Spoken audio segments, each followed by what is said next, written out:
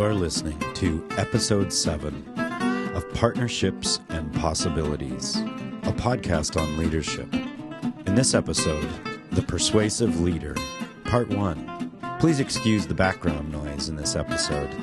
We are in the middle of an office move, and we're making the best of it. Hi, I'm Sharon. And I'm Diana.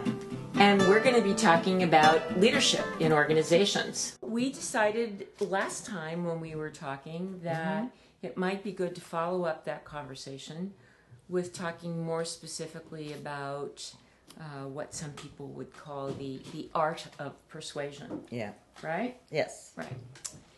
So it reminded me that there was an article written some number of years ago, turns out 1998 anyway, by Jay Conger, who talked about persuasion. So I went and looked it up. Don't think I would remember all of this detail otherwise. Right. But Jay was, I don't think that he probably still is. My hunch is that he's probably retired now. But he was a professor and a very prolific writer about leadership and leaders in the 90s and, around the turn of the century. Doesn't that sound silly? Anyway, he did this study about persuasion that I thought really was quite interesting.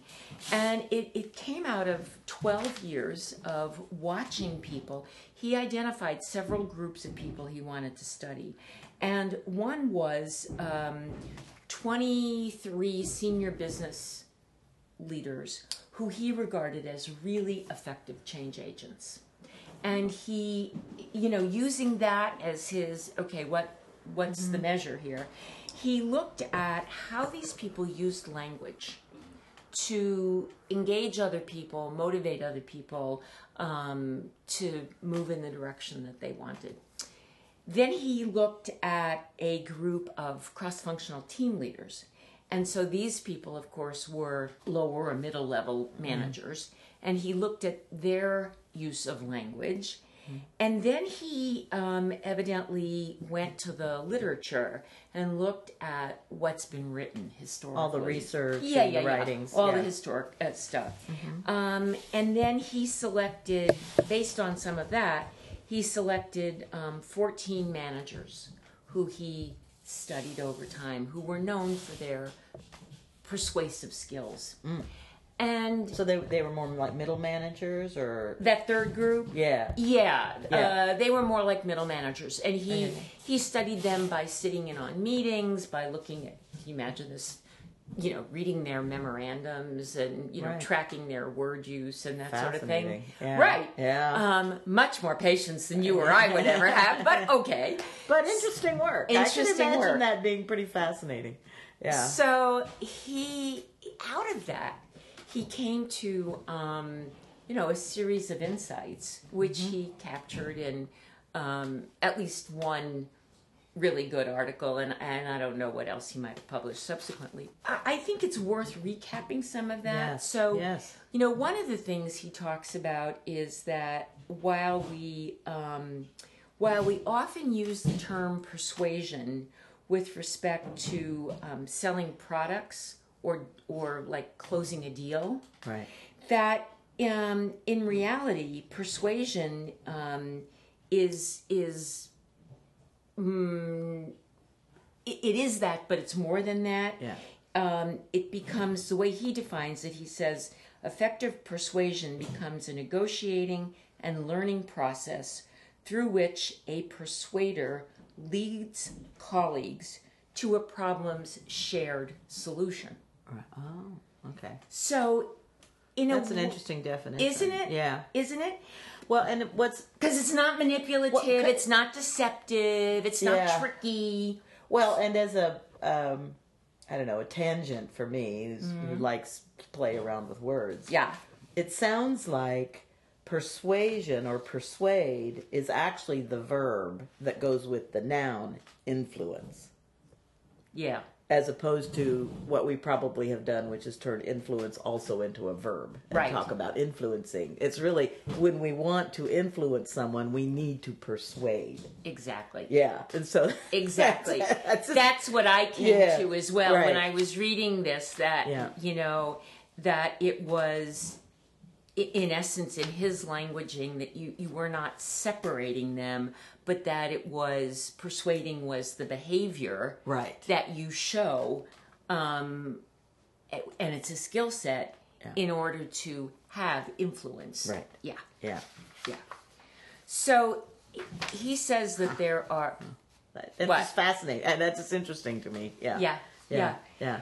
So he says that there are, and just while we're on that aspect of it, if you accept that definition, how is that different than what we talk about when we talk about consensus, collaboration?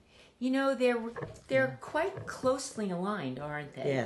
Yes, that's what I was thinking. That he's talking about persuasion as a way of leading people to a shared Solution, a shared understanding. That sounds a lot like collaborating toward consensus to me. Yeah, right? exactly. Yeah. Exactly.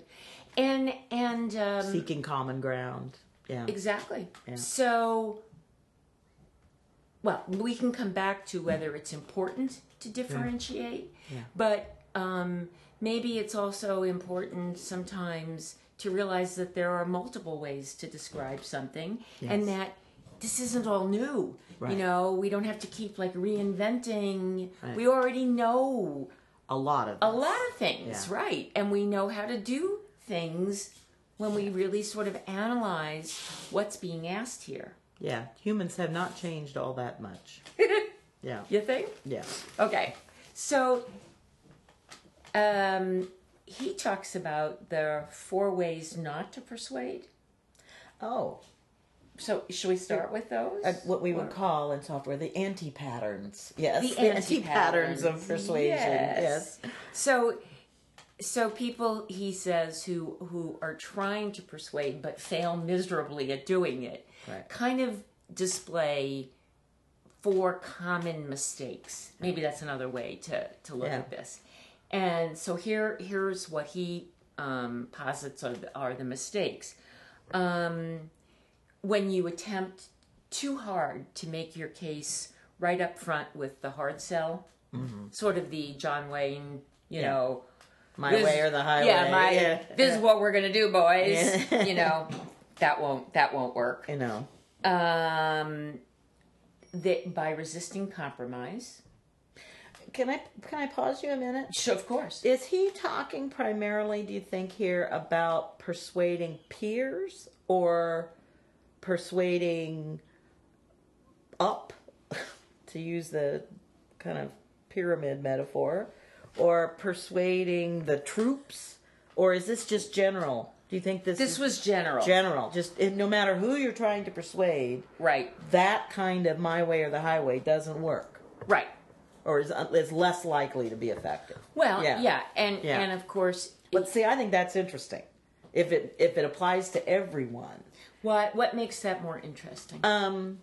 because I think we have a myth in our culture that if you're talking to your peers or you're trying to persuade your boss, you have to be, more politically savvy, more subtle. But if you're talking to the people who report to you, you can just tell them what to do.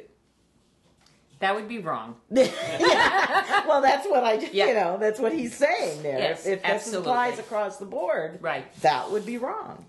Well, So it's a myth busting. It's myth busting, Yes. and of course he made the point when he wrote this, and it's even more true now, that as we've moved away from a command and control and a top-down kind of model, that even with subordinates, Yeah. you still have to get them on board. Yeah. You can't just tell them. Yeah. It will not work. I mean, culturally, that's just not the way Right. people expect to be treated anymore. Right. So, I think. And so this is all consistent with the leaderful model that we were talking Yes. about earlier, with the stewardship Yeah. model of leadership, with the Right. servant leadership, Right. all those kind of new ideas about Which are not so new, but yeah. which are not so new, evidently, but that we're talking that the people from Stos are talking about. Yep. All of that is the same sort of set of concepts. Absolutely. Yeah. Absolutely. And they're the same things that you and I have gravitated towards, Yeah, for 20 years more. or more. Yeah. You know, so yeah. I mean, I wouldn't bring something into the discussion that was inconsistent Right. with that, because it wouldn't resonate with me, and it wouldn't resonate with the kind of people that we know are listening to these Right. podcasts. So, Right. okay, so so- resisting compromise, and the idea behind that is that so many people view compromise as surrender. Yeah, As it's lose-lose, not win-win. Exactly. Yes. Yeah. And he makes the point that before people are going to buy into a proposal or an idea, that they want to know that the person that's presenting it is taking their views, their needs into concern. So even if it's a minor concession, if you will, or a minor tweak, that people can see their fingerprint in there Yes. somewhere. Yes. Yes. Yeah. And that's certainly been our experience. Yes. Right? Absolutely. Absolutely. So there was some additional research done at the University of Southern California by a woman named Kathleen Reardon, who pointed out that a persuader rarely changes someone else's behavior or viewpoint without altering his or her own a little bit in the process. Yeah. And that's the aspect of having someone having their fingerprint in there that I didn't really tease out separately, but I can see now that what that does is convey to the person who needs the fingerprint in that the person attempting to persuade them has, received and heard the other person's point of view, and that they have been persuaded themselves to make some kind of a change or a modification. That's collaborative behavior, Right. Right. We're going to work on this together. We're going to come to a shared solution. Right. I'm not going to just persuade you that mine is the right way. Exactly. Yeah. Right. That makes Right. a lot of sense. Right. Yeah. So that it really feels like a two-way street as opposed to just a one-way street or and I guess even if it's 90-10, Right.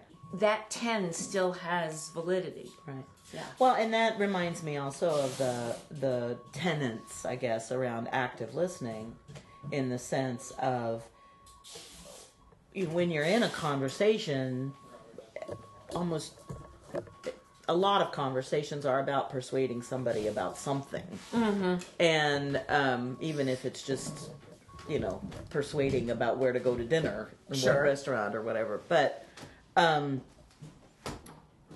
that if I know in my own life, if I have the sense that the other person is listening to me only so that they can notice when I take a breath, so they can say the thing they were going to say anyway, Sure. versus someone who I can tell by their response to anything I say that they have actually considered what I said and incorporated that.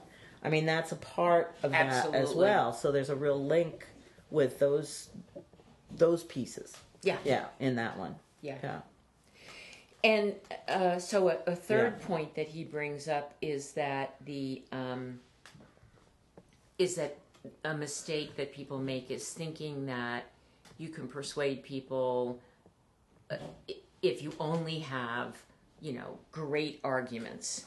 Oh, right. It- the data. The data. It's all The about data the will data. do it, yes. Right. And that whole business about he doesn't use this language, but we John Cotter's language about appealing to hearts Right. as well as minds. Right. But yeah, people who are totally data driven and think it's all about the data. Yeah. And the most important thing that I thought that he teased out is that people often believe that persuasion is a one-shot deal, as opposed to seeing it as a process. And I would not have that thought that way. I just never quite got. I never thought about it quite that way. And but of course that's true. It totally resonates with the human systems dynamics adaptive action piece that this as well as some of the other things that you're talking about here, that what happens is that the persuading happens through emergence, right? Both parties bringing their points of view, each one influencing the other to some degree, and the shared understanding emerges, and that's a iterative process. Right. It's not just going to happen just because, which it was the first mistake he mentioned here is, I'm just going to tell you how it's going to be. Right. Which is the one step. Right. Yeah. So that's, so more dynamical.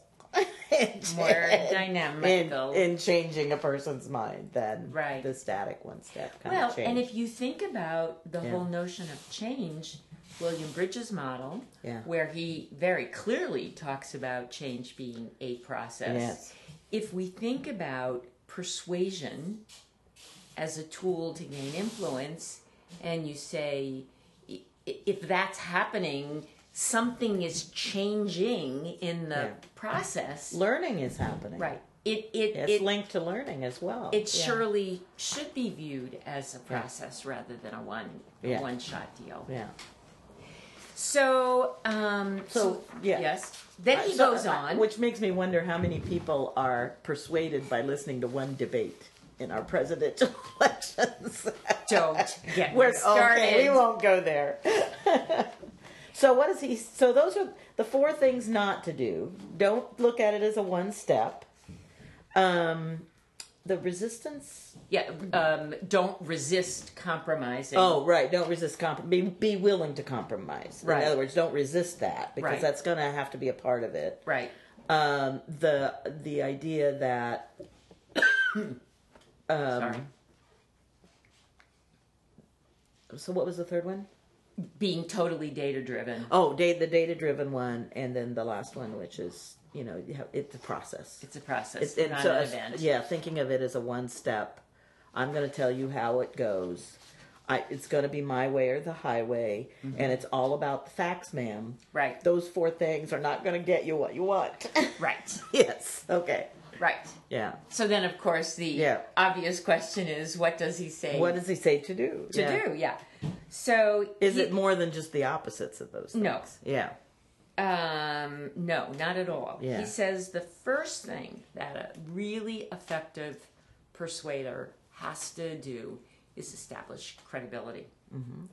And you can have credibility because you have expertise.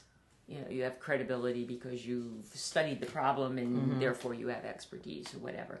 But that if you don't have credibility, it's very hard to persuade people, really. And that makes sense, right? So,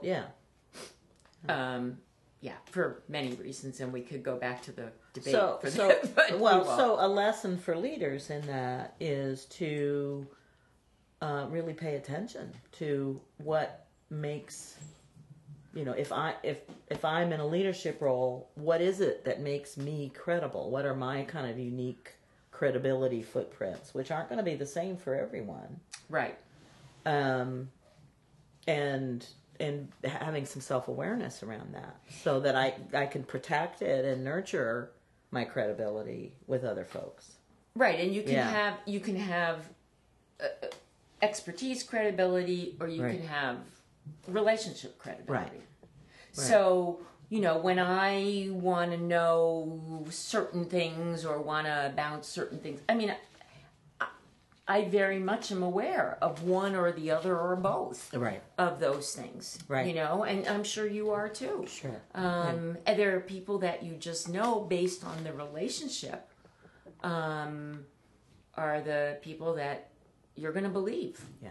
So, okay, so that was the first step. Secondly, he says identifying common ground with those that you want to persuade is vital. That makes sense too. Yes. Absolutely. So if you think about a leader trying to persuade people why the organization is going to take a certain shift in direction, or why they have to lay people off, or why whatever, clearly you want to reaffirm the things that unite you and bind you and give you common ground. And demonstrate that we're all in this together. Right. We're all trying to do X. Right. Because we believe in this. And in order to get there, we have to take this step.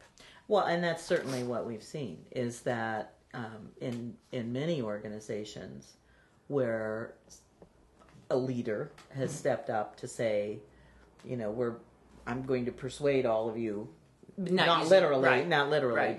but I'm going to persuade all of you that this big change that's coming, this right sizing or this whatever change in technology that we're going to do, this is going to be great for all of you, but us in the executive suite will be exempt from it. Mm-hmm. Right? Our pay won't be cut. Right. Our jobs aren't on the line. Right.